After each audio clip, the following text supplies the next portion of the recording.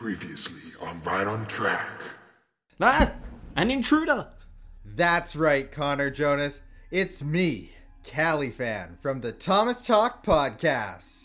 Tom Talk... Sorry, the what?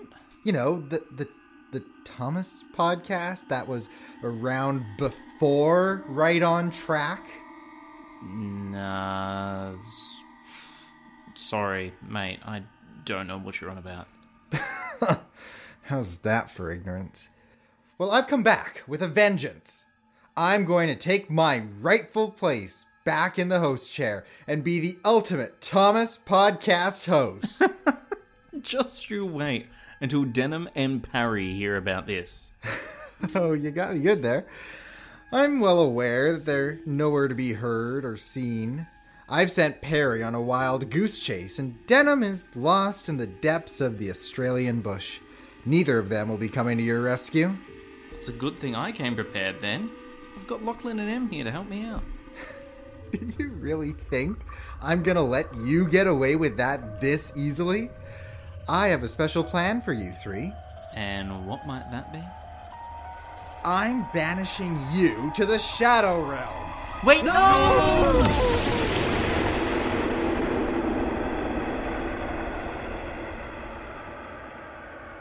Listeners, hi, hello.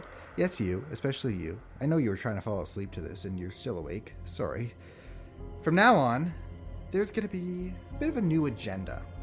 And I will reign as the supreme podcast host once and for all.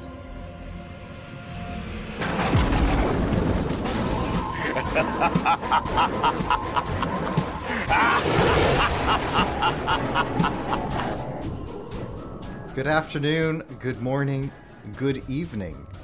Listeners of this podcast, I'm Califan, and welcome to Right on Track, done properly.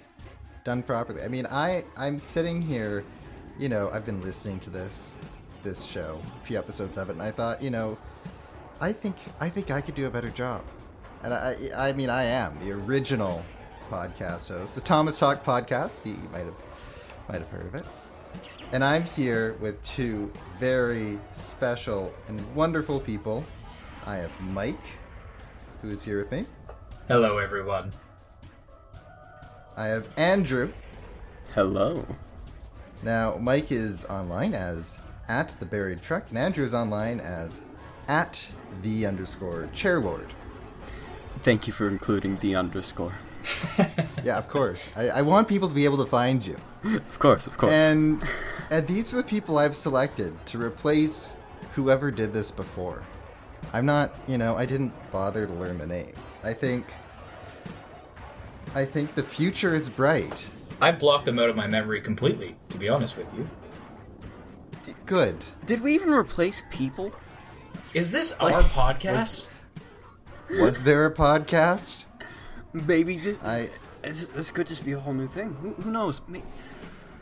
Actually, no. There might have been a podcast before this.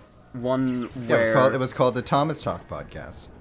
That's right. In the beginning, it's the there classic. was only Thomas Talk, the OG. Sudrian Radio. So- Never heard of her. Cedrian, right? That goes back. Yeah. Of course, they're all dead now, so it doesn't matter. There was, I don't know if I should bring this up, a radio show once upon a time, like 2012, 2013. That only lasted a couple episodes, I think, but I think I was a part of it. It was, that was an interesting time that I only speak about with close friends. But yes. So I guess, you know, just to kind of give a brief introduction of us. I mean, I don't know if I need much of an introduction. I'm Califan, you know. I've been on YouTube for, I guess this is, in May, it'll be my 12th year of being on YouTube. And I did a series called Thomas Talk back in my teenage years. And, you know, now I guess I'm most known for my Roblox game somehow. Somehow I just kept going younger in age demographic. So I'm now at Roblox, and I do Roblox Chuggington, which I spend hours and hours on somehow. But when I'm not doing that, I work in the film industry, making movies and TV shows that people watch sometimes. So I guess now, Mike, maybe you could tell us a little bit about yourself. Well, certainly. I have been in the fandom since, I think, about 2015 or so. I believe I joined just shortly before the milestone movie that is Sodor's Legend of the Lost Treasure came out and blew everyone's minds. So that was an exciting time to be part of the fandom. But my claim to fame, quote unquote, is writing a ton of stories, and whether they be somewhat original or trying to fill in the gaps of the Railway series or the TV series, anything like that.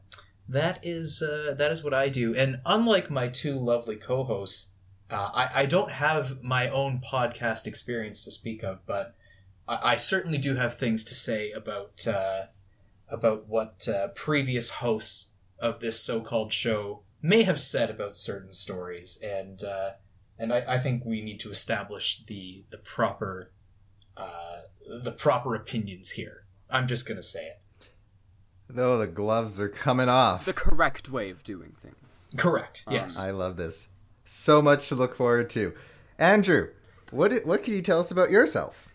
I have been a fan for many, many years now. I want to say I started interacting with the fandom at large around 2011, 2012, but all of that's boring, so I'll just skip to the bit that people care about more, I guess. I'm an artist, both physically and digitally, especially in the 3D scape. I model silly little choo-choo trains, and I put them in Trains Simulator with along with my pals at Sodor Workshops. I'm part of the evil organization, as it were. My reputation precedes me as someone that people occasionally find funny on Twitter.com. And I once started a YouTube series called Somewhere in England that never really took off. Made a little comeback this past year at Christmas, and there might be more. We'll see. Ooh la la. I'd love to see it. But, yeah, my previous podcast experience only consists of occasionally guest spotting on the Railway Series Book Club, which is run by some very, very good friends of mine, who, for the most part, are not as wrong as whatever former hosts of this shambles of a podcast that we're now ripping up from the foundations and restructuring into something new, sleeker, generally better to listen to, have done or thought before. Okay, we're in. This is it. I mean, so as my two other hosts have mentioned or kind of alluded to, we are going to look back at a couple of episodes that we think, again, whoever did this before got wrong. And we are going to talk about why we think they are the way that they are, and why whoever talked about them before was wrong, why maybe everyone who's ever spoken about them before is wrong. That is our job, is to convince you with our never-ending propaganda, or whatever we want to call it. Not even so much as convince, but just make you see the error of your ways and recognize that these are the only true opinions that one can have about these particular stories. It's not propaganda. We're just giving you advice that... It's not propaganda if it's the truth, I'm just saying. Exactly. And you just have to listen. This is called critical thinking. You do it all the time. Just, Except when you don't. Use what they taught you in school, that old thing, to evaluate our opinions. Or don't. So. We don't care. So the first episode that we think we really have to right the ship on is Diesel Does It Again. And we're going to have a quick little listen to this. Andrew, what are we about to hear? We're about to hear that our dear, dear friends, Percy and Duck, have been working at the harbor much too hard, and that the Fat Controller sent for another engine to help. And now they're waiting for him to arrive. It came as a shock when he did. Good morning, squirmed Diesel in his oily voice. The two engines had not worked with Diesel for a long time. What are you doing here? Gasped Duck. Your worthy top, Sir Topham Hatt sent me. I hope you are pleased to see me again. I am to shunt some dreadfully tiresome cars. Shunt where? Said Percy suspiciously. Where? Why, from here to there, purred Diesel, and then again from there to here. Easy, isn't it? With that, Diesel, as if to make himself quite clear, bumped some cars hard. Oh! Screamed the cars. Grrr! Growled Diesel. Percy and Duck were horrified. They did not trust Diesel at all. They refused to work and would not leave their shed. Well, as always, whenever Devious Diesel comes into town, I mean, what do you think's gonna happen? You know, this is never a good news story. No one ever throws a parade for Diesel. So I guess, maybe Andrew, can you tell us a little bit about what this episode is about? Am I wrong? I think this episode tells us exactly what happens right from the outset very, very well, just by the title alone. Diesel, he does it again. He just does it again. He just keeps coming back, the little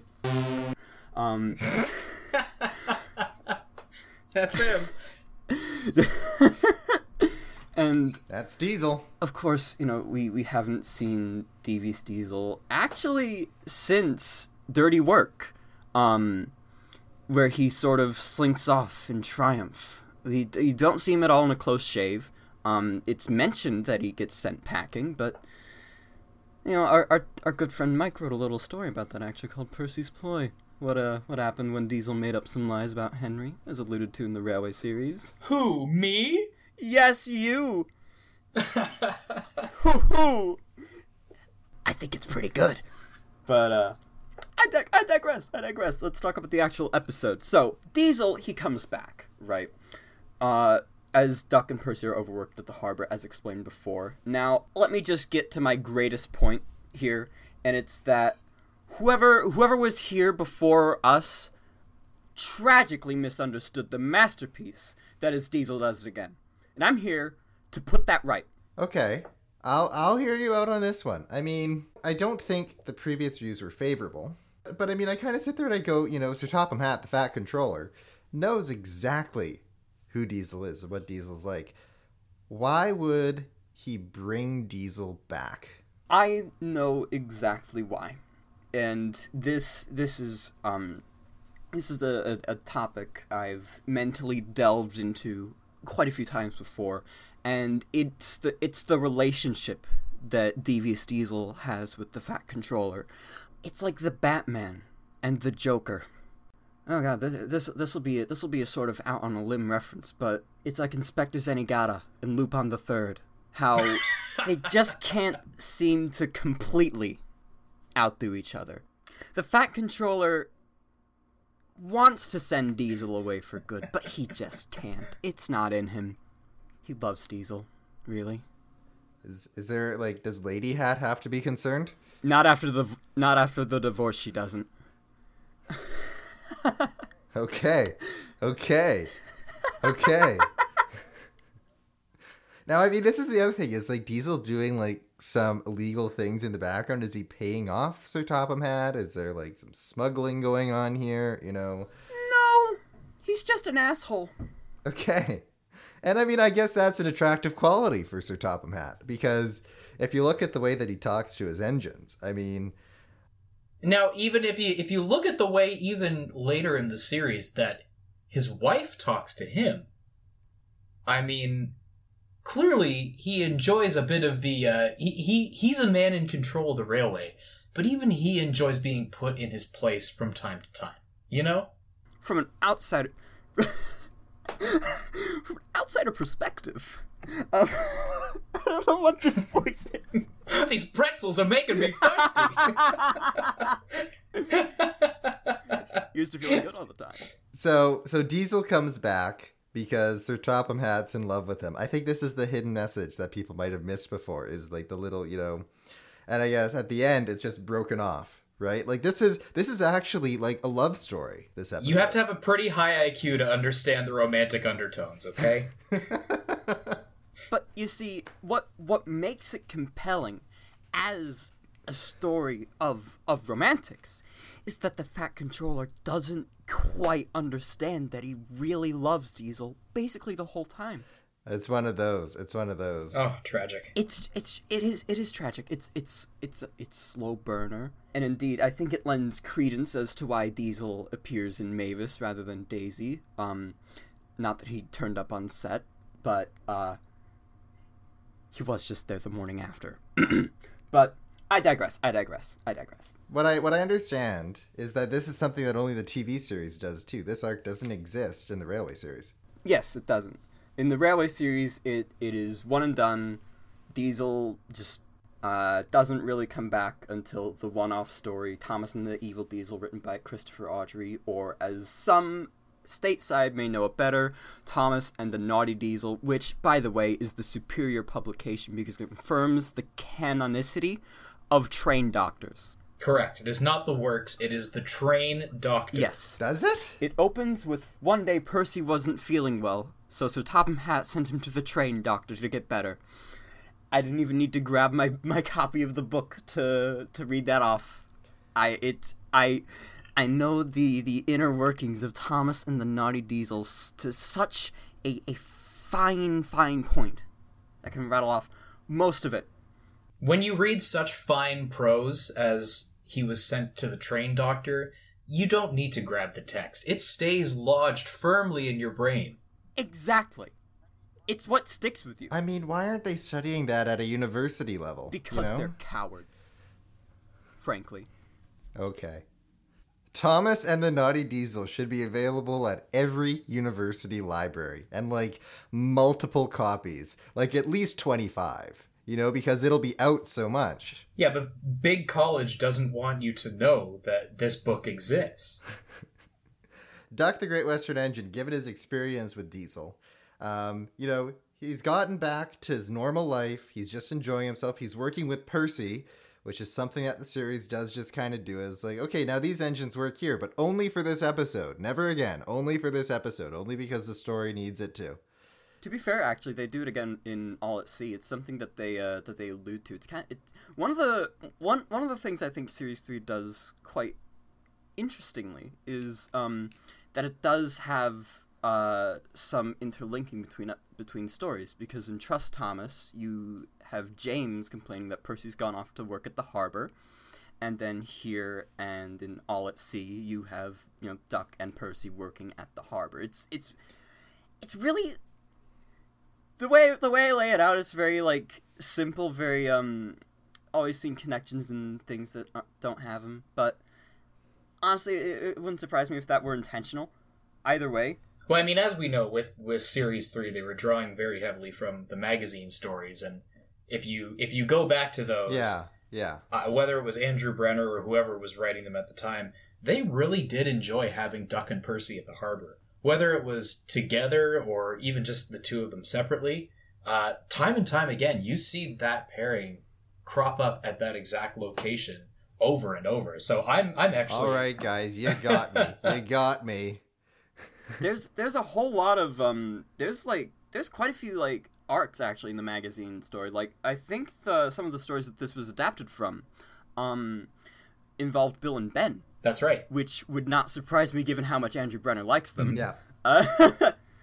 And as a complete aside, in terms of, like, emotions, I would like to add that the US version of this episode, just as a complete aside, is just a little worse off, only because of how it removes the line where where it's stated just how hurt Duck feels by the Fat Controller bringing Diesel back to the railway, even for this. Oh, maybe that's why I'm not familiar with it. Yeah. Because, in the UK dub, there's... And in a quiet, hurt voice, he added, "You said you'd sent him packing, sir." Oh, that was just a gut punch the first time I heard that line. Because you grow up not hearing it, and then you hear the UK dub, and it's like, oh, I feel so bad for you. Yeah, like, genuinely, like that. That's a really good bit of characterization. Like, It is. But I mean, this like is a thing. entirely outside of the bit. Entirely outside of the bit. That is actually quite good. But I mean, that's the thing is, how can Sir Topham Hatt, the Fat Controller, bring back Diesel, and specifically says, "Here, Duck, have at it," and expect it to go well? I think the thing is that he doesn't. Honestly, the Sir Topham Hatt generally is a couple steps ahead. Diesel. He's thinking big picture. Yeah. As he states, Diesel was the only engine available, which is, as far as we know, true. There is like only one engine outside of the Fat Controller's railway that we know of in the show by this point, and it is just Diesel. I mean, you could also count Bill and Ben, but I think this is also the point of the series where Diesel, he's not an engine from the other railway anymore. I mean, if I'm not mistaken, from this point onwards, he just kind of lives on Sodor. Yeah, he doesn't actually leave.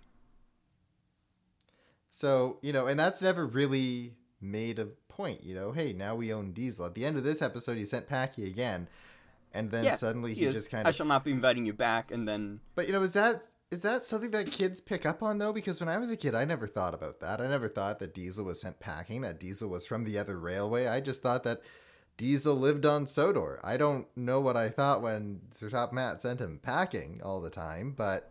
I think I'd have seen this episode a bit after I'd started my quote-unquote critical thinking skills, had been exposed to the internet.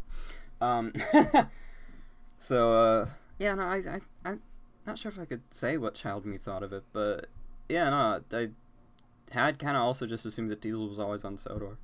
I have never seen an engine less affected by us getting a stern talking to. So we've talked about the hidden love story. Correct. That's in this episode that most people skip over. You need an incredibly high IQ to notice it. What else, Andrew, do you think is so good about this episode that people are missing? I think that one of the greatest things about this episode really is Diesel himself. And this episode does an excellent job at showcasing just how a bit crap he is. Especially the moment where he shoves all of the China clay trucks through the buffers, like into the sea. And you get that shot of him like pushing them along the quay, they're just like plowing straight through, like falling into the water one by one, and he's still got his like little devious smirking face on, like, yeah, I know what I'm doing. And then immediately just cuts straight to him, just go, oh. Yeah, he didn't mean to do that, but he's like, of course not. But he's just gone, oh, this has happened now. Yeah. Do you think he feels any guilt? No. He's like, because you could tell like when the Fat Controller chews him out at the end of the episode, like he's just kind of got a whatever for it towards it. He's smug. Not even that, just like ugh. And evidently, as we see in other episodes, an engine even less affected by the prospect of not being invited back. So you also think this is a character study on... This is like Joker, Yeah, I think it is. Actually, it could... there could be a parallel to Joker drawn, in that the scene, as mentioned before, of Diesel pushing the trucks into the sea, that the climax of the movie with Mr. Jonker at the talk show. Yeah. At the talk show, and he pulls out the Glock and all that. I think that there's a very strong parallel to be drawn there, because I think that's both characters at their breaking point, more or less. I mean, we do kind of get Diesel dancing down the yard, too, It's like... Yeah, we do. He has a very, like, interesting song that he dances to, and it's certainly better than Gary Glitter. Not a fan of him. In that it just goes to something a little like... Yeah. It's a musical masterpiece. I mean, do you think that they based the movie Joker off of Diesel Does It Again? Yes. Okay. Great. There's actually there's hidden promotional stills of Diesel Does It Again where you actually see him riding a railway line that seemingly goes down a never-ending flight of stairs too, and he almost appears to be dancing on the rails. So I would not be surprised if Joker took that as direct inspiration. Wow. Or like turntables, like a whole bunch of turntables in a row spinning on them as he goes down. Exactly. Now, Mike, what do you think of this episode? What do you think people are missing? I have to echo that sentiment. I've always really enjoyed this episode. Even, out of context, just watching it as a kid, as a standalone, not knowing that it was, what I assume is the replacement of Thomas and the evil / naughty Diesel. I have to say, I think this episode succeeds a lot more than that book does. I don't know. Something about the interaction with Duck and Percy is very fun. Diesel coming back. This being the first time that he comes back, it's sort of a welcome change to have a truly antagonistic character come back, because we're so used to, you've got Gordon and James who at times are boastful and a bit rude to their fellow friends, but they're not true antagonists at the end of the day. Diesel, on the other hand, is just bad to the bone. He does not care. He will do whatever it takes to just get everyone else kind of wrapped around his finger, his proverbial finger, I should say. And it's just, I don't know, I've always really liked the visuals of this episode, especially when coupled with the story. My favorite part, I think, has to be, it's after Duck and Percy decide that they're going on strike. So Top Hat gets the phone call, and then it cuts back to a shot of Diesel just kind of slowly moving through the yard with some trucks. And then you get that sweeping shot of the giant ship with all the passengers all like scattered around the dock. And it just kind of goes to show you that, like, yeah, without Duck and Percy, they're kind of right to strike, because without them, the whole operation kind of goes belly up. And I think it actually, I think it reflects on Diesel as well, that he can't keep things afloat like he claims that he can, being revolutionary and such. So, yeah, I don't know. It seems that a lot of people don't like this episode, from what I've seen on Twitter and what I've heard in various videos and podcasts made by those we shall not name. But shame on them. And I don't understand why people don't like it, because it has the instant Thomas Twitter 10 out of 10 factor, which is Thomas is not in the episode. Bingo. And I mean, if that's the case, it's an automatic 10 out of 10 on Twitter. Well, actually, technically, I suppose he is in the episode. We see a brief shot of him with the red coaches rather than Annie and Clara. Oh, all right. So he was shoehorned in at the end of the day. Right, but he doesn't have a speaking role. Yeah, but I mean, ultimately, he has no impact overall on the text of the story. So, honestly, exactly, no bearing. You could just somehow rewire your brain into thinking that isn't Thomas there. That's like, I don't know, Wrigley Fusilli, the also blue tank engine. Right.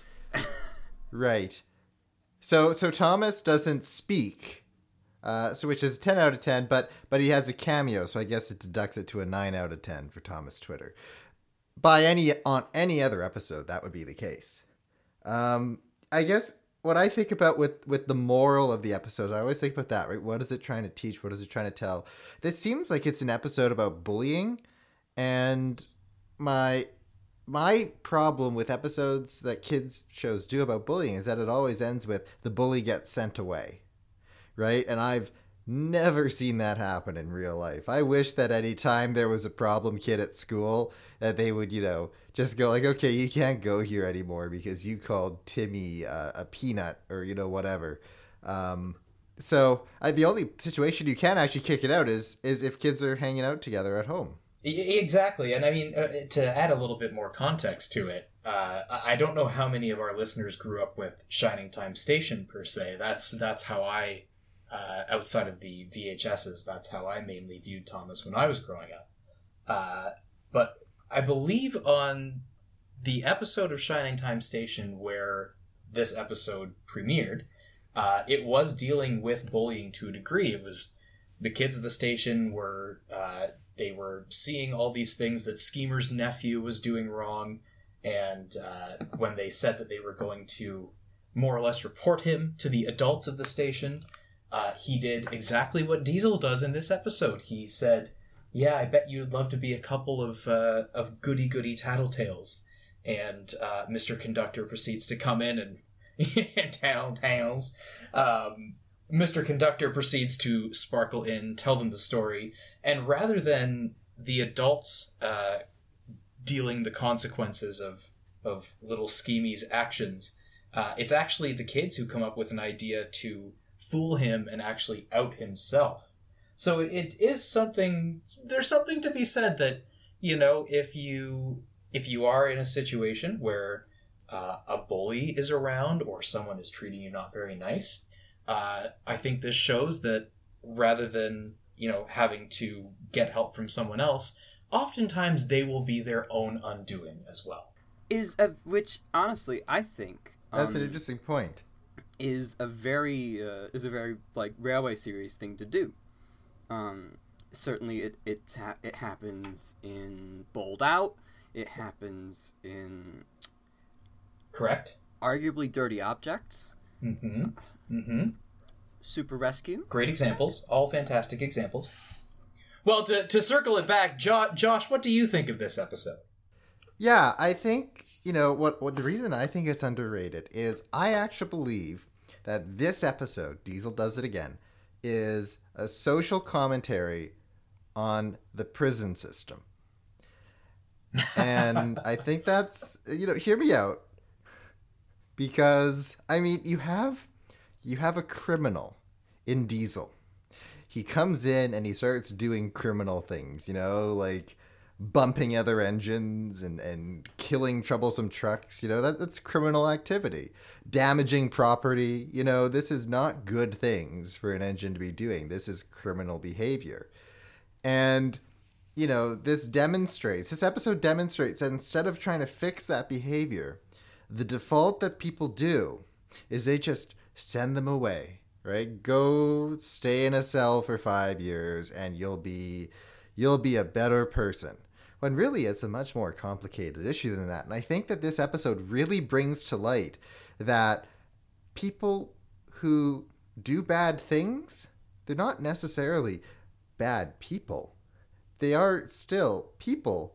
And we just need to change our attitudes towards, instead of sending them away, we need to work with them and try and make them do good things instead, right? We really need to focus on that kind of activity. So I think that this episode really highlights that issue. It does so much in the awareness of that. They should have had Diesel pull away with a truck with a sign on it that says prison reform now. That's about the only other step they could take. So I even better. A truck, 2 trucks actually, with big banner across both of them saying abolish the prison system. But anyways, that's my point made. The other point that I have with this episode is just a question. And I thought about this because Sir Topham Hatt goes from his office where he goes, I'll be there right away. And he's suddenly at the docks. Sir Topham Hatt is in charge of a massive public transit network. A huge, sprawling, frequent trains, spacious, it goes everywhere. There is not a place on the island that you cannot catch a train. And they invest so much in that system. Yet he drives everywhere. Why does an operator of a public transit railway drive? It's a good point. He has a life. That's my question. It's interesting, too, because I have been rereading a lot of the Christopher Audrey Railway series stories, and there's quite a few mentions, actually, of Sir Topham Hatt having to run off to catch his train. So it's interesting that we see that a lot in the Railway series, but when it comes to the TV series, more often than not, we are seeing Sir Topham Hatt only in his car. I can't remember off the top of my head, outside of Series 1, where we see him riding the express when Henry gets out of the tunnel. I don't really recall many times. It's only when the media's around. It's only when the media's around. That's right, yeah. Exactly. So, I'd imagine that the tabloids in, let's say, Kronk, are, reporting all the hot goss. Sir Topham Hatt's double life of road and rail. Which one is it? I mean, there's obviously a thing on Sodor, anti-rail, right? Because you have Bulgy the bus. There's obviously there's an uprising. It's a legitimate society. Yeah, yeah. So I mean, if your railway really is so good, Sir Topham Hatt, you should use it. And I think maybe Diesel's right. Maybe this isn't a place that he wants to work. I don't know. So if we were to rate this episode out of 10, I guess think about what we would give it. Mike, what would be your rating? As a standalone episode, I think it does a magnificent job of not only bringing Diesel back into the fold, but giving us the beginnings of Duck and Percy at the harbor, and teaching us some valuable life lessons as well.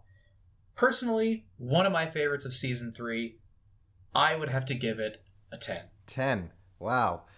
What a strong rating. Andrew. As an art student and one who very much, in order to fully envelop myself as such, get into all of the aspects of what makes art work, how art affects us, how we relate to it, connect to it. So with all of those factors being put into consideration for the Season 3 episode, Diesel Does It Again, I would also give it a 10. It's a stark, brutalist depiction of bullying and China clay, and I think it is not afraid to show its skin. When Diesel bumps into Percy in the shed, that is one of the rawest moments of the entire show. It's the pinnacle. It's the pinnacle. It is the dramatic peak of the show, nay, the franchise as a whole. Thank you and good night. All right, and I guess my rating, I'm going to give it an 8, I think. It's a bit of an odd episode. Like, it's a weird episode. You watch it and you feel like it stands out from the pack. And I think that's because there's so many underlying tones here. I mean, we got the romance with Sir Topham Hatt. You have, the sadness of Duck and seeing his greatest enemy. You have the bullying conversation. You have, a sentiment about prison reform in here. I mean, this is... You should have to pass an IQ test to watch this episode. I mean, this is, I deducted a point because Thomas makes a cameo, and I deducted another point because I think it could have taken a stronger stance on prison reform. I think that's something that's totally appropriate to discuss with preschoolers. So, I think, if you want to stop that kind of behavior, you should be bringing prisoners into preschools. So this episode should be pushing for that a little more. So that's my rating. You guys give it 10s. I give it an 8, but I do think it is much stronger. Just like Duck the Great Western Engine. So I respect that. Yes, there's that meaning behind it too. All right, so now we're going to have a little listen to some music from the fandom.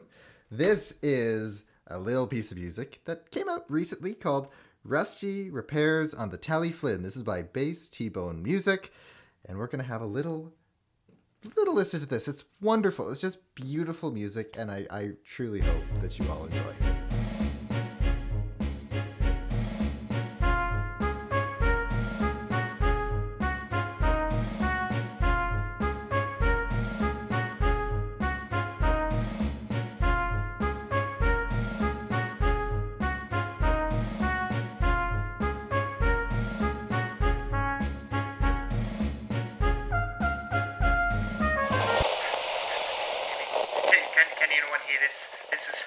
This is Tom down from the Ride on Track podcast. I'm lost in the middle of the Australian bush, and I don't know where I am, but if someone could send a rescue party or a helicopter, or Thomas or Tank Channel Right. Crikey, I think that was an alligator. I'll keep it.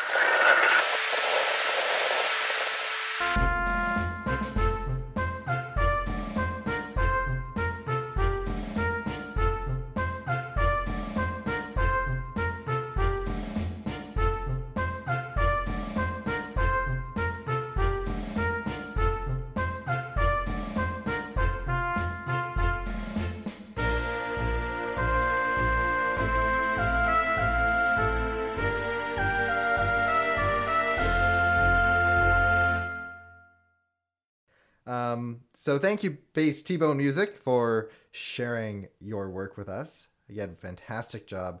Love to hear more. But right now, we have to talk about another episode that the previous hosts of this so-called podcast got horribly, horribly wrong. And this is an episode... Well, what is this episode, Mike? I am so glad you asked, Josh. This episode comes from the much-loved 4th series. This is known to our UK fans as Trucks, but to our North American fans as Rusty Helps Peter Sam. And I believe we are going to go to the... What was that, Andrew? It actually is also known as Trucks in the US as well. Is it? Yes. On Thomas's Trackside Tunes, Trucks... With exclamation mark, the original title is included on that tape. The more you know. You know what? So technically, it is both Rusty Helps Peter Sam and Trucks in the U.S. I never had that tape as a kid, so I never knew that. I feel like I've just had a moment of enlightenment. It makes me all the more happy that we are discussing this magnificent episode today. And it makes me feel quite glad. Quite glad. And to cap things off, to begin the discussion, we are going to jump to a very special clip from this episode. This is the inaugural meeting of Rusty and Harold.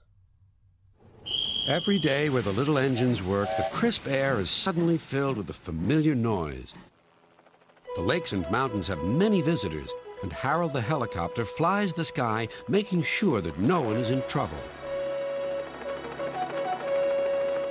All present and correct. Time to return to base. Then Harold noticed something. A sturdy diesel was coming round the mountain. Harold flew lower for a closer inspection. I'm Harold. Who are you? I'm Rusty, replied the diesel. Don't recall seeing you before. What brings you this way? Sir Topham Hatt sent me to help the other engines, huffed Rusty. This was no time for a chat with a helicopter. Well done. Cheers, and keep up the good work. Cheeky chopper, muttered Rusty. Not long now, encouraged the driver. We'll soon be at the top station. You know what? That is such an iconic piece from the 4th season of the show. Like, somehow, it's almost like that interaction that happens, it starts and it bookends that episode between Rusty and Harold, has basically nothing to do with the story. But is so iconic. Like, it is such... that shot, that music, the delivery of the voiceover, in my mind, it's George Carlin, is something that when I see that and hear it and I truly experience it again, I'm right back to being a child watching it on TV. It is, there is something so nostalgic about what's probably filler, but I love that. Yes, it is. There's so much happening in that, even just from that clip that we've, thrown it to briefly, from the music to the character interaction to the visuals, the absolute stunning visuals of Rusty on that mountainside. It just, chef's kiss. Magnifique. Yeah, exactly. Exactly. So Mike, maybe you could tell us a little bit more about this episode. We know Rusty meets a helicopter, but we also know that's not really the point of the episode. So what is this episode about? There is much to talk about with this episode. And before I give a synopsis, I just want to give a brief disclaimer. We will be referring to Rusty with they, them pronouns or as the Little Diesel. I know in the Railway series, Rusty was referred to as male, but since I plan to talk about the Railway series book, I don't want it to get too confusing jumping back and forth. So we're just going to, across the board, we'll keep it as the Little Diesel /they/them. Personally, I view Rusty in the Railway series as a he/they. That is a good. You know what? I like that. It's the best of both mediums. I will take that. That definitely works. Yeah. To give a brief synopsis of this episode, we begin with Harold doing his regular mountain patrol to make sure everything is safe. And while out on that patrol, he comes across a sturdy little diesel. This diesel, as we soon come to find out, is Rusty, on their way to help the, in this TV version, I suppose it would be the Fat Controller's narrow gauge railway, helping out Sir Handel and Peter Sam as Skarloey and Renius are both away being mended. Now, of course, Sir Handel feels overworked. He doesn't want to do anything with trucks, and so our ever so lovely Gordon, the standard gauge express engine we love so much, he comes along and plants a little seed in Sir Handel's mind and says, hey, you don't want to push trucks? Tell him you're sick. No big deal. Yeah. Sir Handel does so. Of course, Peter Sam picks up the slack, with Rusty helping a bit.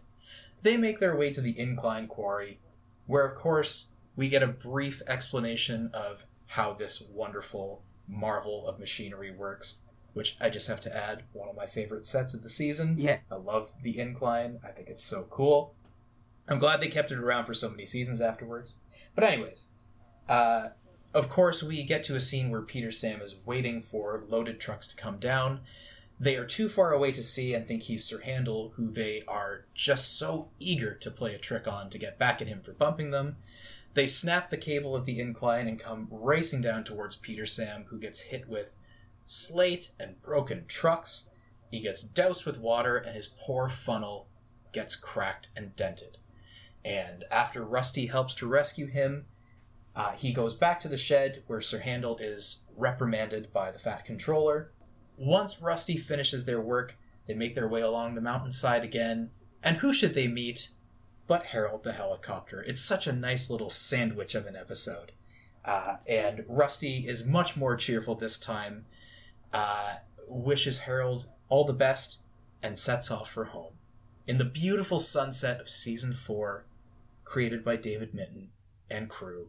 Just phenomenal. Yeah, that is the episode. Wow, I feel like I just watched it. You know, it's really it's an interesting episode, and you talked quite a bit about, you know, Sir Handel pretending to be sick, and I sit there, you know, and I called what happens at the beginning and at the end of the episode filler, and I do kind of think it is, because those interactions, although they're iconic in the sense of the story, are not really necessary. And it does feel, you know, they only have 4.5 minutes to tell this story. I feel like the bit about Sir Handel, you know, pretending to be sick could have been played out a little more, because I think that's actually way more common in kids than one might expect.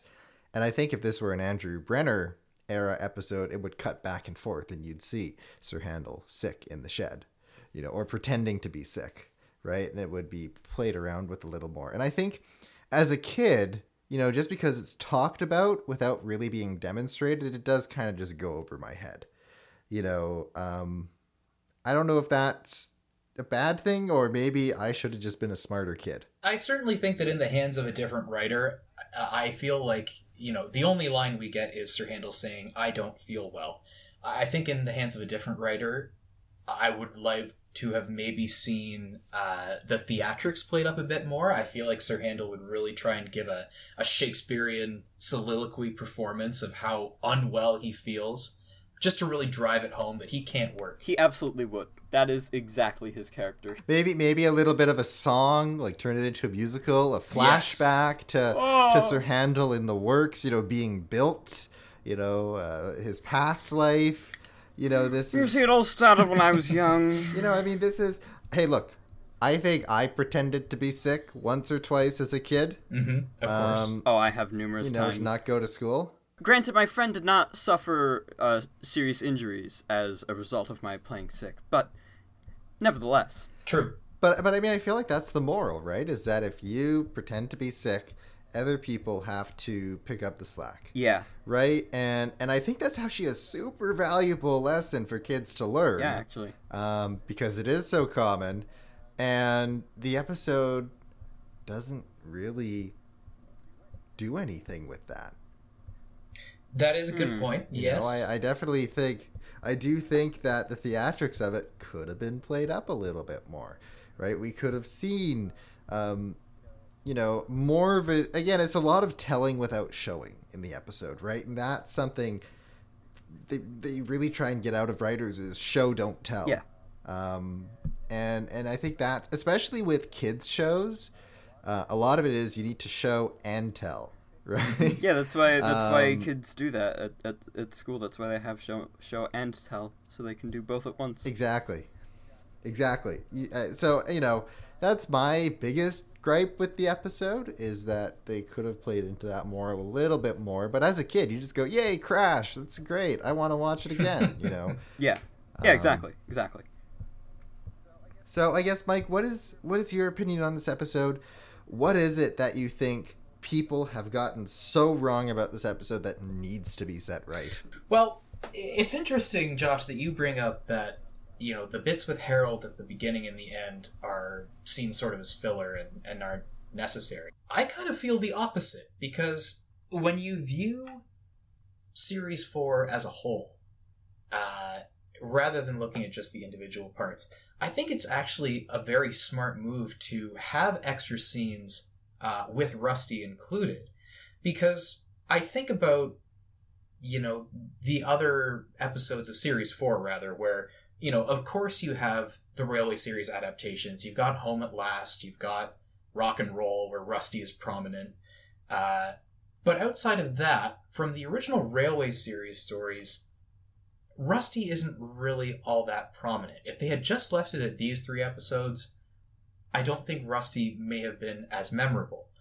What we have to keep in mind, and I know this is a very controversial point, but Rusty plays a huge part in Rusty to the Rescue, bringing Stepney in as well.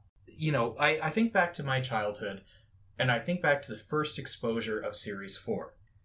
There was Shining Time Station did like an hour-long family special where they did Rusty to the Rescue and Thomas and Stepney. But if you didn't watch that, because I don't believe they were replayed widely after they were broadcast, many people would have had their first exposure to Series 4 with the Rusty to the Rescue tape. And on that tape, the order of episodes, you've got Rusty Helps Peter Sam, or Trucks, immediately followed by Rusty to the Rescue. So I think it's actually a brilliant idea that they had these extra scenes to help establish Rusty, to show that, at the start, they're a little bit grouchy. They just want to get on with their work. They don't want to be disturbed by Harold, the cheeky chopper. And then it comes full circle at the end to show that, at the end of the day, they just want to help their friends, and they want to be useful and do something that is meaningful, and that they should do it with a smile, and they should be, kind to others, which I think is brilliant when it goes directly into Rusty to the Rescue afterwards, because it helps us, we know this about Rusty already, and then to see them travel to the other railway and rescue Stepney, bring him back to Sodor, or to the Bluebell Railway as it's called in this episode, I feel like it actually is a very smart move on the TV series' part to add those extra bits so that we get more context. And I think that just makes Rusty all the more special in this case. So I've been looking at this all wrong.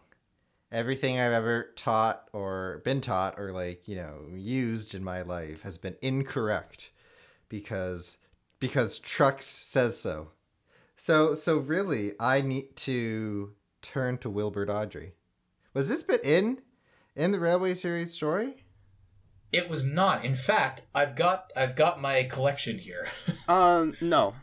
It was not. I was actually going to bring up that Rusty isn't really properly given an introduction as such in the Railway series. They're established as being there in the foreword, and indeed, like, they appear in Trucks, which is the story that starts off the little old engine. Which, if I can jump in for a moment, Andrew, it's interesting to look at the contrast between the Railway series story and the TV series story. If you will indulge me, I have my complete Railway series collection here, open to the first page of Trucks. And given what we have heard about this episode, what we know of its introduction and its conclusion, if I may read just a few lines, just so we can see the contrast. Yeah, sure. This is exactly, yes. Welcome to the Buried Truck Masterpiece Theater. Here we are. Trucks, as written by Wilbert Awdry. Sir Handel and Peter Sam had hard work while Skarloey was away. The owner gave them buffers, and even bought a diesel named Rusty, but Sir Handel grumbled continually. That is all we hear about Rusty until we get to post-Peter Sam's accident, where the line goes, after Peter Sam has been hit with the trucks, he says, "Peep, peep," he spluttered, and was glad when he heard Rusty's answering, "Toot!" "Bust my buffers!" exclaimed Rusty. "What a mess! Never mind, Peter Sam, we'll get you out." And that's Rusty's biggest contribution to the Railway series story. Now that we're on the topic of the Railway series, do you think the Railway series to the Thomas fandom is like scripture? I mean, this is, the fan base really believes in the Railway series, and there's very few faults in the Railway series in the eyes of the fan base. I would argue that instead would go to the Island of Sodor, Its People, Its History, Its Railways book. Correct. Well, that's an interesting point. Where, like, because even though it contradicts the Railway series in a lot of different places. I think it works best when you put it when you view it through this sort of lens, right? So the Island of Sodor book is like the actual historical events that happened on Sodor. They are recounted factually, and the Railway series is sort of the fictionalized versions of those events. And we should also add here that if someone does choose to take the Railway series, be it the Island of Sodor book or the Railway series volumes themselves, as scripture, if you will, absolutely nothing wrong with that. Some people prefer the Railway series, some people prefer the TV series, some like a mix of both. I fall into that camp myself. I see the merits in both of them. It's just interesting, especially in the case of a story like this, where there's been liberties taken with the original story. Changes have been made to obviously make everything fit into the runtime for the episodes, but also just seeing, what they did to change things and how different characters get different representation as a result of those adaptations. Well, I just asked the question because, I think you actually make a good point, and you might be convincing me of something, which is shocking. Which is that maybe the beginning of the episode is actually okay. Because if you're right that Rusty has gotten such misjustice, if he is a victim of, misjustice by Wilbert Awdry, then there. That is, if the Railway series does a better job bringing Rusty into the forefront and introducing Rusty as a character, which this scene definitely does. If the TV series did a better job, because the TV series... If the Railway series did a better like job? you're saying, Rusty's just kind of passed over. Yeah. So I just think you said... I meant television series. I think you said Railway series. Our lovely listeners know what we mean. I think I have a telepathic connection with the listeners of this podcast by now. I think, the chemistry that we have, the three of us, and the dynamics, and our audience interaction is just, the peak of what this podcast is.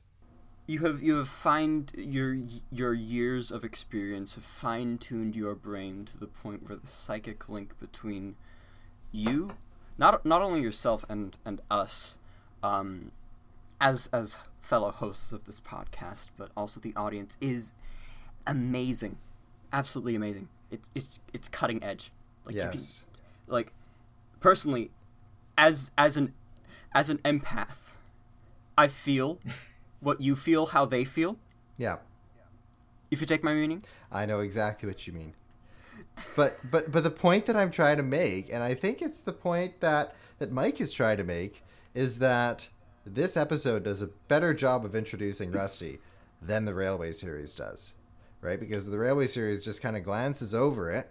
Well, this episode actually makes a point. I didn't realize that this might have been the first episode that Rusty appears in, because as a kid, you kind of watch them all out of order. But that's a really great point, Mike. So that's what you think, that this episode is grossly underrated because of the importance of Rusty. Especially within the TV series, yes. Rusty was definitely made more prominent, I feel.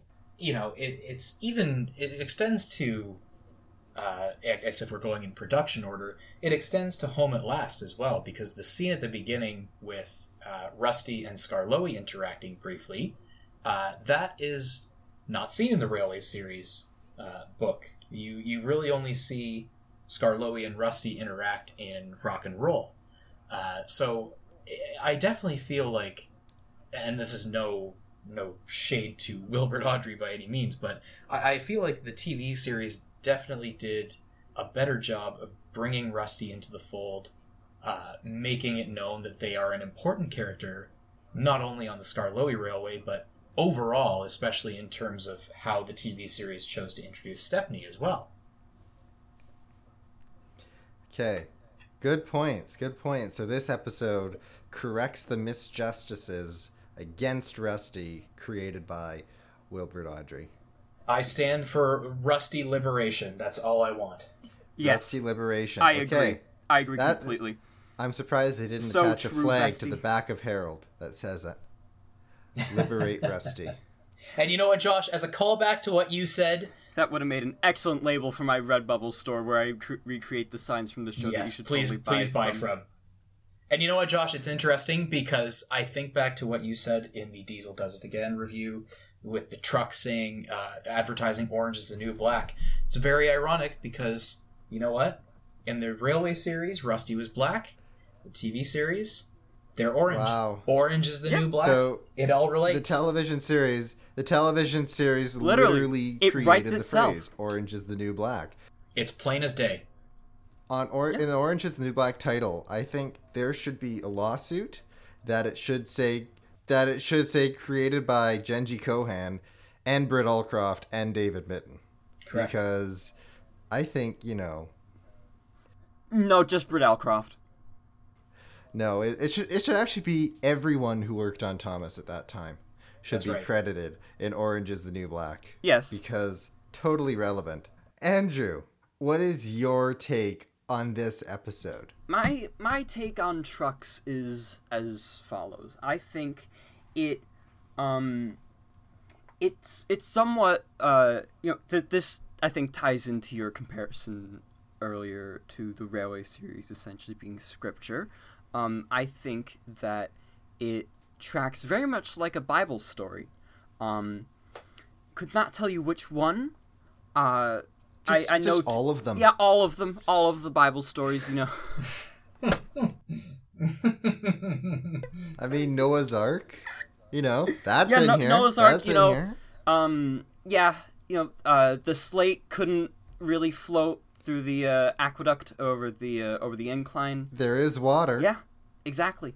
And where it comes from and why it's there, Noah's Ark. Exactly. God said there'd be a great flood, so he sent slate through the aqueduct. he pissed into the aqueduct at the slate quarry, and boom, Bob's your uncle. And there was a great flood. All over Peter Sam. Oh my god, that sounds horrible. There's gotta be a better way to say that. Nope, that's it. So this episode is like the Bible. Yes. Is your point. Yes, and I think it also holds in what my opinion is the greatest and most quotable interaction in the entire television series. It is retained in the book as well, but is infinitely more quotable in the show as per the UK narration. Why didn't you warn me? I didn't think. You never do. Wow. The greatest comeback to anything in the English language ever. I quote this every day of my life, at least once, in some way. I pray to it at night. I pray to it at night. I swear by it. That, indeed, you never do. I think it is just one of the funniest jokes, like, ever, I think, in all of Thomas. Wilbert Audrey is never recognized for his witty comedy writing, you know? He never is, really. It's a great shame, really, because he's up there with Ricky Gervais. Oh, I would not put them in the same breath, honestly. Especially not him. Ugh. But there is just so much clever writing that the Rev does. Like, especially actually in Bulgy. I was thinking about this morning. The scene where Bulgy pulls away from the station, shouting "Ya boo snubs," and he veers around the corner, and it says in the text, "The engines could now see his other side." And it was the side that had the railway bus sign plastered on. And I was like, ooh, it's really clever. It's really clever. It's a dramatic reveal. It is a dramatic reveal. But back to trucks. I think actually Gordon's manipulation of Sir Handel, a conversation from express engine to express engine, since as we know Sir Handel pulled expresses on the Mid-Sodor. It quite eerily echoes the last temptation of Christ, I think. Maybe quite literally, by virtue of it being a temptation, and indeed, it plays a very cheeky, clever twist by making Peter Sam the martyr of Sir Handel's selfishness. Indeed, when the deluge of smashed up slate trucks and piles of slate are all round him, Peter Sam is rather Christ-like in appearance. So your argument is that this episode is grossly underrated because it has strong biblical undertones and is a huge representation of every story in the Bible. Yes. Do you believe in the Bible, Andrew? No. Okay. So I think that's a fair. Spoken like a man with conviction. I think that this is, you're really passionate about this. If only I were a man, but my apologies. I love how passionate you are for script that you don't believe. That just shows open-mindedness. And it means that I truly belong on Thomas Twitter. Yes. Yes, it does. It definitely does. Now, I guess... No, in my opinion... I was just gonna I was about to, abandon the bit real quick and be, genuine and say... There are people who do genuinely get it on there, but honestly, it's gonna be very clear that we're joking. I hope. For all of the... I hope. And so, to add a disclaimer, just real quick disclaimer... There are people who get it. There are people who get what the Railway series means. There are Thomas fans who have media literacy. That. That's correct. That shouldn't really go without saying. How else would we be able to intelligently discuss the series? And they will find this very funny. Yeah, they will chuckle and chortle at my silly little gaffes about the Jesus trademark, and his good pal Einstein. But they had. Are you calling Wilbur Audrey Einstein? No, I'm calling Einstein Einstein. Oh dear. You know, the reason why I like this episode so much is I think it has a strong social commentary on life, death, and war. You know, this is, and it's timely, you know, that we talk about this. This episode at its core is about the war between the troublesome trucks and the engines. Especially Sir Handel. In this episode, well, I mean, Sir Handel is like the leader of the engines, you know? He was elected. It was not, it was a landslide win, much like it was Jeb not Bush. it was not a democratically fair election. It was not, you know, I love democracy.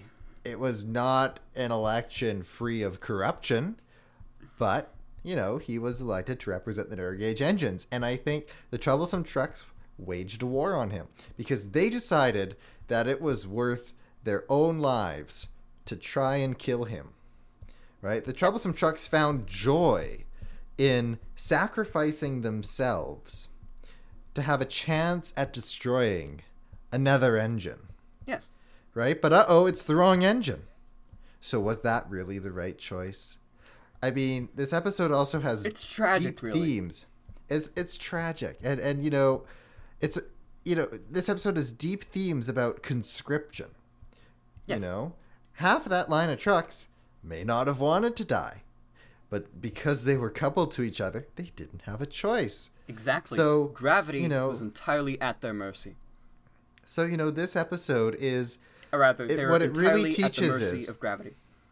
What it really teaches is, in war, nobody wins. Right? Because the trucks died, and they didn't even get the right engine. Yeah. You know? Peter Sam caught the absolute, shortest stick of Sir Handel's hubris, and Sir Handel got nothing out of it. So, I mean, even on this side, you know, on the engine side, Sir Handel, you know, almost got his friend killed. So how is that a win? You know, in war, there are no wins. This episode should be studied in conflict resolution classes, in global issues classes. Yes. Like, this is, you know... I agree. This is what we're discovering. Thomas the Tank Engine has a huge social commentary behind it. Also, I think it should be studied in sociology courses because both this and a previous episode, A Bad Day for Sir Handel, illustrates quite brutally, I'd say, the very, very toxic friendship that Peter Sam has with Sir Handel, which is mostly one-sided. It's very true. It's very true. You know, this is truly, truly remarkable. Why do you think the trucks find so much joy in killing themselves? It's what they live for. You know, actually, it's funny, too, because, you know, you have the line where the loaded trucks are saying that they want to break away because they think it's Sir Handel, and then you have the empty ones who are saying, no, it's Peter Sam.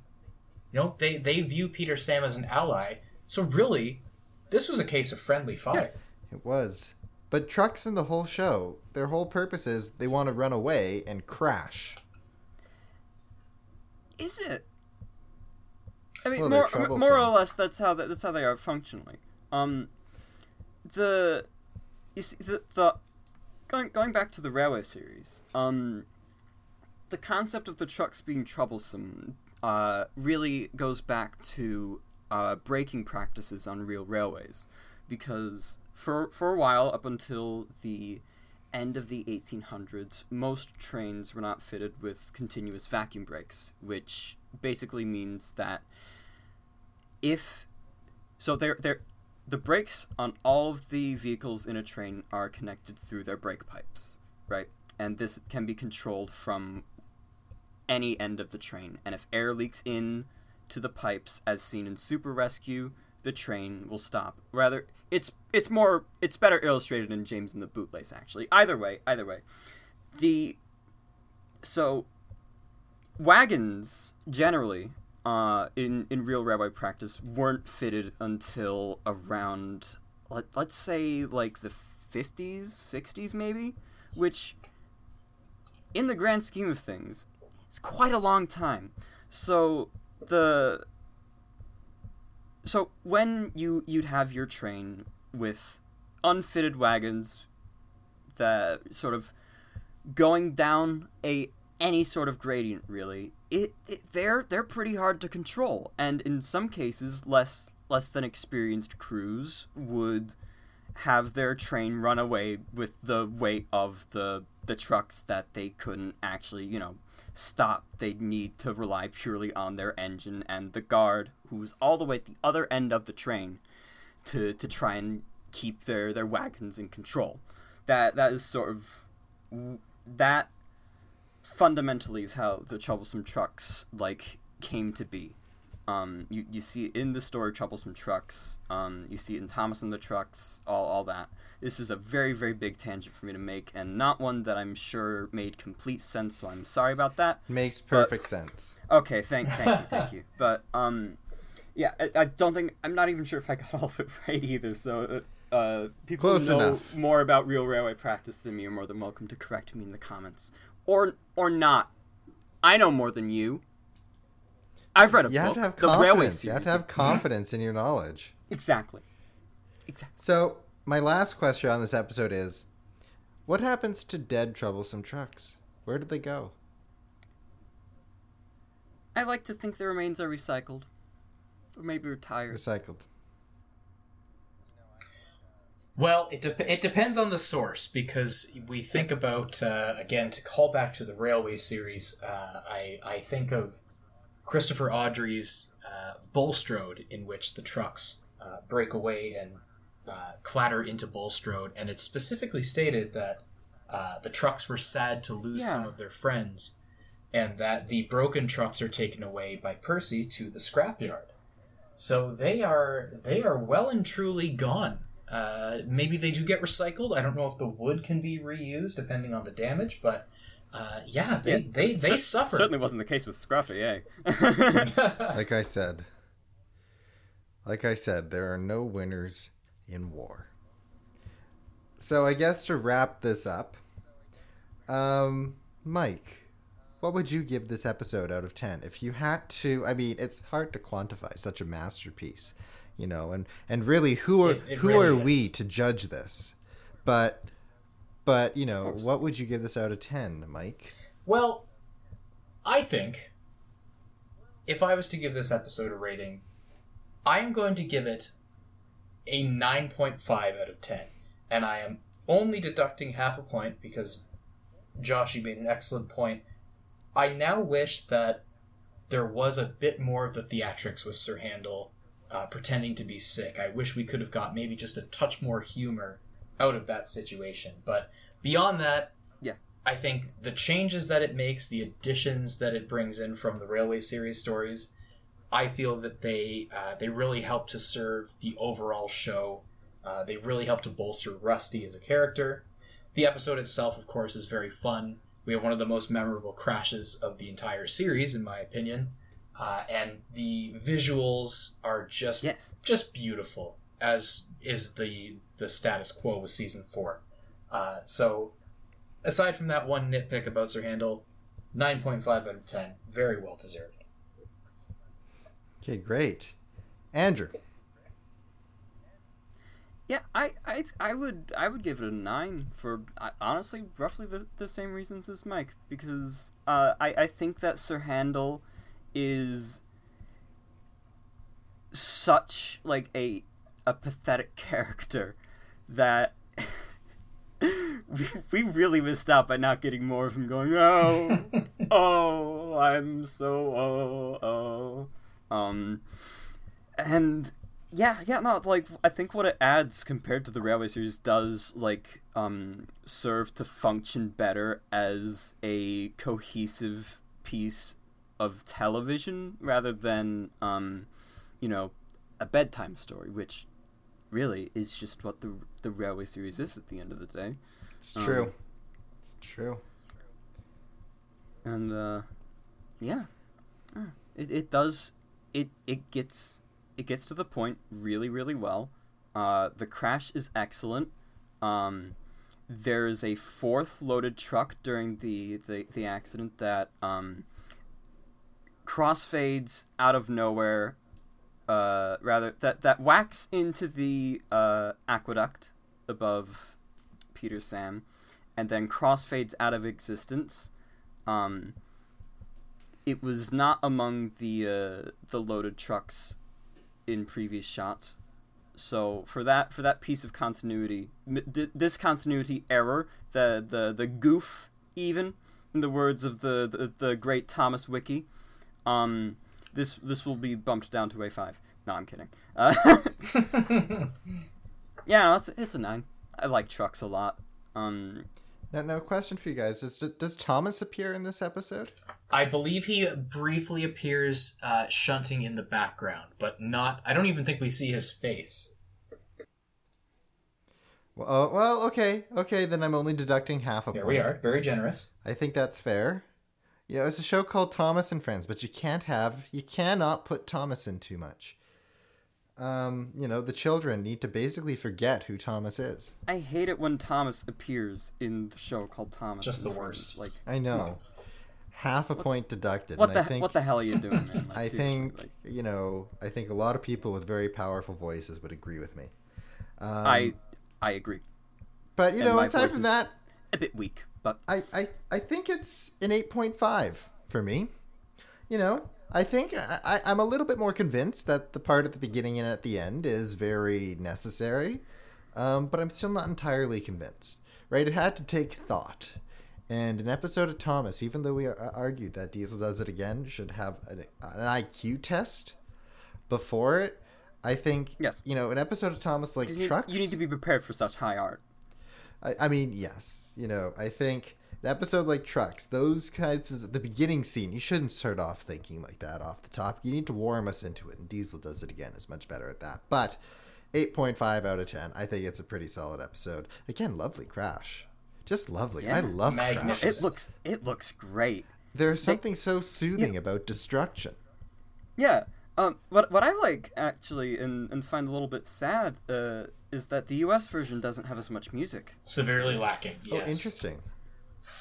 Not to mention that the whistles are all mixed up, and there's no consistency with any of the engine whistles. Of course. I'm not going back on my rating. No, guys.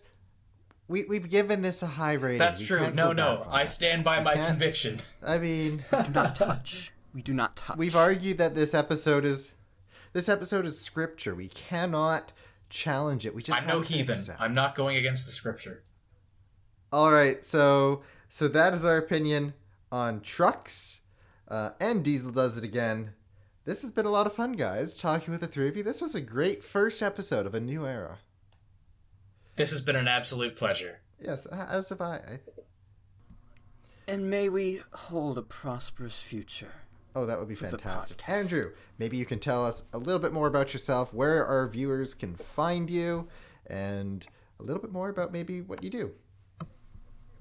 You can find me on twitter.com at @the_chairlord, or if you would like to see more of what I do that is not Thomas related, which personally, as an artist, I find is my worst work generally. It is nowhere nearly as good or should get as much attention as the Thomas content, but all the same, if you would like to see it, I'm also on Twitter at Andromeda_art. I live stream occasionally as well.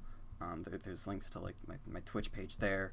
I am on YouTube as the Space Chairlord. Not space as a word, but space is in the space, the function, the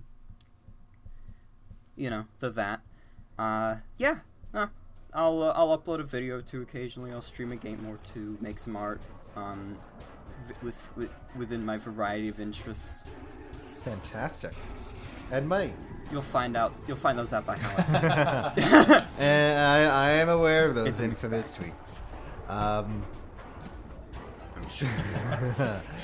Mike, where can people find you? Maybe tell us a little bit more about your writing. Well, people can find me on Twitter at The Buried Truck, all together. No spaces, no underscores, nothing fancy like that. I am often... I took all the fancy stuff. Yeah, I leave all the fancy stuff to Andrew. I post writings there pretty frequently.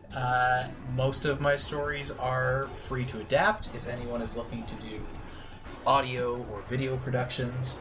If you go to my Twitter, my pinned tweet is actually a link to a Google Drive where I have all of my free-to-use stories, along with some narrations. I'm slowly getting caught up so that everything is in there all together. And oftentimes there's just some fun little banter that goes on Twitter as well. So give me a follow if you'd like. I'm sure you'll find something that you enjoy. Fantastic. And I, of course, am CaliFan. I'm sure you all know that already. I am on Twitter at CaliFan, YouTube. My channel is CaliFan. And my actual podcast, my own podcast, is the Thomas Talk Podcast. There's only 6 episodes of it, but I did it with my very good friend John, Knapford-Master98, and we did 6 episodes talking to some of our closest friends. That is still available on Spotify, Apple Podcasts, Anchor, really a lot of different places, and it's on YouTube too, if that's easier to find. But yeah, really so great talking with the three of you. I think we did a really good job hosting this show, and I think the future is bright for the three of us. Gotta wear shades, the future's so bright. You know, exactly. I think we're finally hitting our groove. I think, we're off to many more episodes of this. Well, thank you guys. Thank you, Andrew. Thank you, Mike. Thank you. And Thank you. We'll see you very soon.